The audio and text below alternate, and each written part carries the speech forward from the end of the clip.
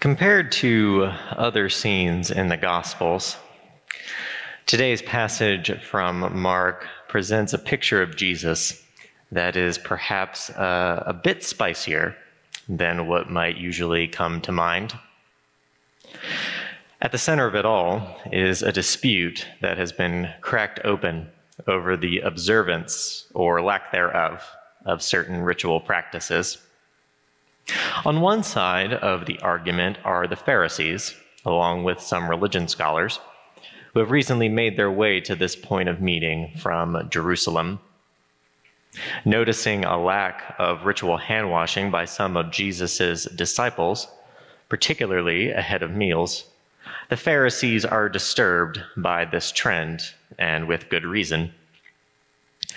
For one thing, whether we're talking about Judaism or later chapters of Christianity, all religions have rituals where purification plays a major part.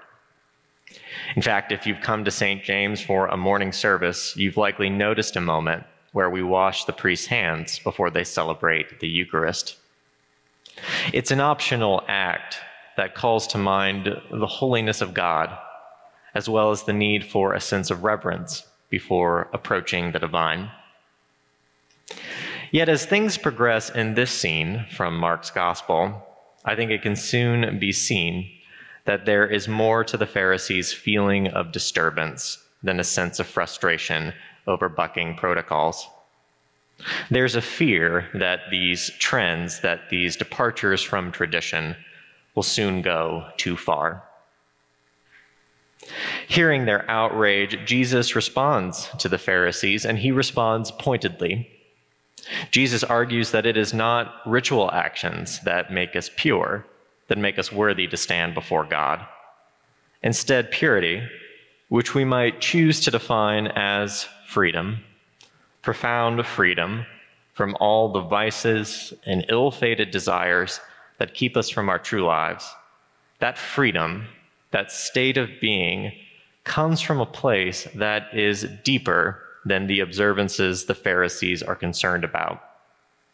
It comes from the condition of your heart and invites reflection on the very core of who you are.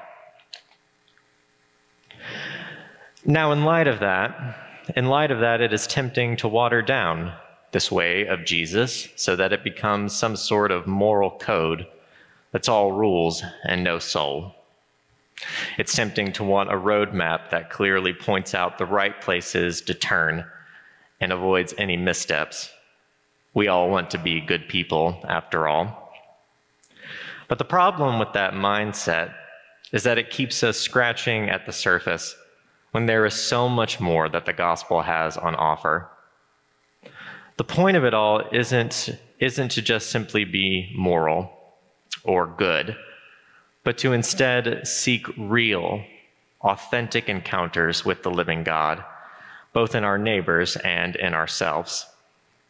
And if that's the case, if that's the core of it, then following Jesus is much more about how we see others and how we are seen in return. It's about our own ability to recognize that every person is an icon of Christ and a tabernacle for the Most High. Here's another way of thinking about it. As some of you may know, I spent a season of my life living alongside the brothers of the Society of St. John the Evangelist, which is a monastic community of the Episcopal Church in Cambridge, Massachusetts. Well, there's a lot that can be said about that experience. I'm often reminded of an Augustinian prayer the brothers use as an invitation to the table during their services of Holy Eucharist. Right before the bread and wine are shared, the priest elevates both and says, "Behold what you are," and the people respond, "May we become what we receive." The invitation presented to us by Mark's Gospel is the same invitation Jesus offers at the table every time we gather around it. It is a summons of return, a call to peel back every layer that creates a costume that confuses others as to who we really are. It is a journey to the heart, to the deepest center of our being, the very dwelling place of the divine image that bears its imprint on all of us. In the face of sin and despair, in the face of every evil seeking to cloud that likeness of God, seeking to stand between us and our true lives, Christ's invitation is a constant. Behold what you are. Behold what you are. May we become what we receive. Amen.